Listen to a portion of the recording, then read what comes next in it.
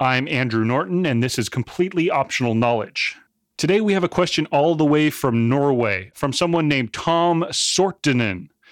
Tom, I am not pronouncing your name right. I'm really sorry. He told me how to say it in Norwegian, though. Tom Sortinen. Okay, yeah, I don't think I can pull that accent off. So, Tom, you wrote us with a question. Yeah, I'm wondering what would happen if I went light speed.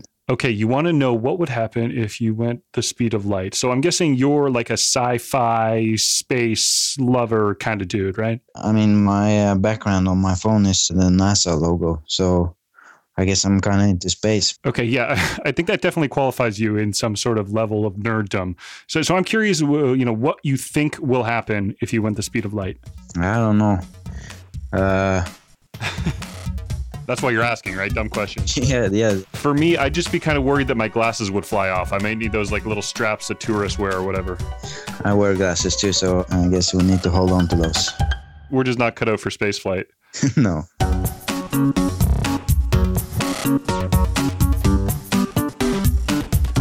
I'm Andrew Norton, and this is the Completely Optional Knowledge Podcast, brought to you by Greenpeace. Ask, inquire, seek the truth. The show where we take questions that make you go, huh? And we try and make you be like, oh. Shohini Ghosh is a physicist at Wilfrid Laurier University. She studies quantum teleportation. And I mean, can you just picture how awesome that would look on your business card? As awesome as it is, when she goes to parties and she introduces herself, it's kind of 50-50. There's either total silence or there's, oh my God, let's chat about Star Trek, right? Right. So. The big question that we're going after today is what would happen to me if I went the speed of light? But before we get into that, when we talk about humans going at the speed of light, we're talking theoretical here, right? That's pretty much correct, yes. We do know that there are particles in the universe that can go close to the speed of light. We even have built devices such as the LHC, the Large Hadron Collider. There we actually can accelerate particles pretty close to the speed of light. So we know how to control microscopic particles. Right. And get them to go quite close to the speed of light. But humans is a completely different question. Because even in theory, the theory actually proves that we cannot go at the speed of light. Okay. So this comes out of Einstein's special theory of relativity. Is that the famous E equals MC squared? Yeah, so that is one of the other very important ideas that come out of this theory. I just wanted to say that because that's the only thing I know really about physics. So I just wanted to put that out there. That's a very important thing to know, of course. Okay. So going back to this idea of going at the speed of light, let's say we have a spaceship and we hit the gas on the spaceship. Sure. We are at some speed close to about, let's say, 90% of the speed of light. Okay. Here's what's interesting. According to the special theory of relativity, now to get to 91% of the speed of light, we would have to apply an even larger force than we already have. I see. And then at 92, even more, so that as we approach the speed of light, in order to actually hit that speed, we would need to apply an infinite force. So it's beyond even the theoretical possibility. You started this conversation with saying that we're able to move little tiny particles at the speed of light. Is it because we have so much mass that we're not able to get up to that speed? The truth is, even those tiny little particles that we're accelerating at the Large Hadron Collider, we face the same issue there. If we really wanted to make those particles go at the speed of light, we would also need an infinite force. So in the end, it doesn't really matter. It's just not even allowed, not by the laws of physics. Now let's go into you humoring me. What would happen if I were to be able to go at light speed? What would actually happen to me? Very strange things would happen. So let's say we are in a spaceship and it's really, really a very powerful spaceship. So we've reached about, let's say, 90% of the speed of light. Okay.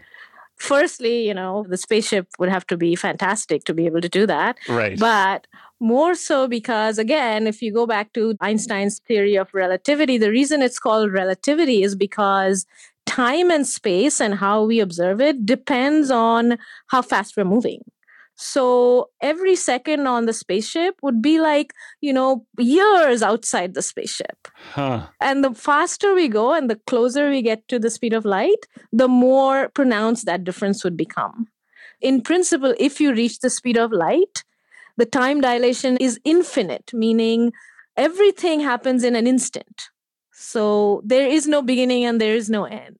You can't see me right now, but my mind is melted. I don't even know a follow-up question. In principle, if you could get very, very close to the speed of light, you could have a second on the spaceship, and outside, galaxies might, come into existence and, die. Right. It could be that different. Wow. And new Star Wars would come out. There'd be, all sorts of Netflix shows that I'd miss, So maybe it's not a good thing to be on the spaceship. Okay, so if I did go this speed, I'd come back from my trip. Everyone I know, I love, gone. Completely gone. The Earth would look completely different. Exactly. Aside from that, what other side effects would I get from this type of travel? Not only does time change, but distance also. So space itself looks distorted. So for example, if I want to go across the galaxy, right? It's 100,000 light years in size.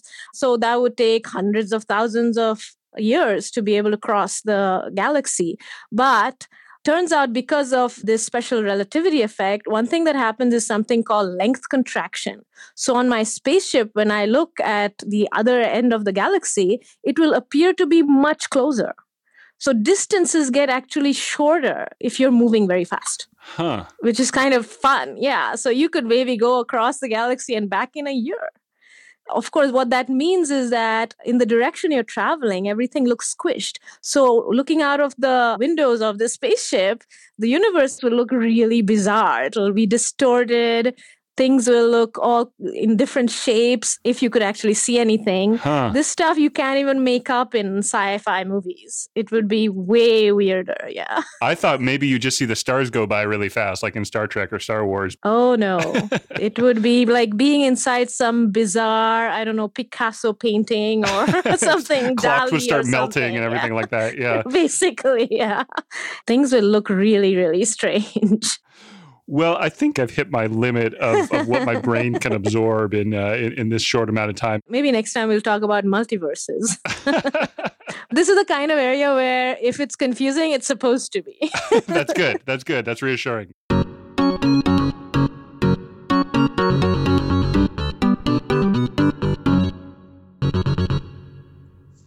Well, it blew my mind. It might take only a year to cross the entire galaxy when it's actually more like 100,000 light years. So I don't understand. But well, it's impossible. We crushed your dreams, but we told you some cool stuff too, right? Yeah. It was nice to get the answer. So, Tom, is your life more rich knowing this information now? Yeah, sure. Now I can teach this to my colleagues at work. How are you going to start that conversation? Like, hey, have you guys heard of, length contraction? They won't be too weirded out, but I don't know if they understand it. I'm not entirely sure I understand it, Tom. No, me neither, but I can pretend. Completely Optional Knowledge is presented by Greenpeace. Our producer is JP Davidson, Breakmaster Cylinder created our theme music, and I'm Andrew Norton. Visit completelyoptionalknowledge.org to hear more episodes, to subscribe, and to, of course, ask your questions, because we can't make this show unless we know what you're curious about. You can also call 202-697-6912 and leave us a voicemail with your questions or feedback. Thanks for listening, and we'll be back in 2 weeks with more Completely Optional Knowledge. And hey, do us a favor. If you do subscribe to the show, please give us a rating on iTunes. That would be huge.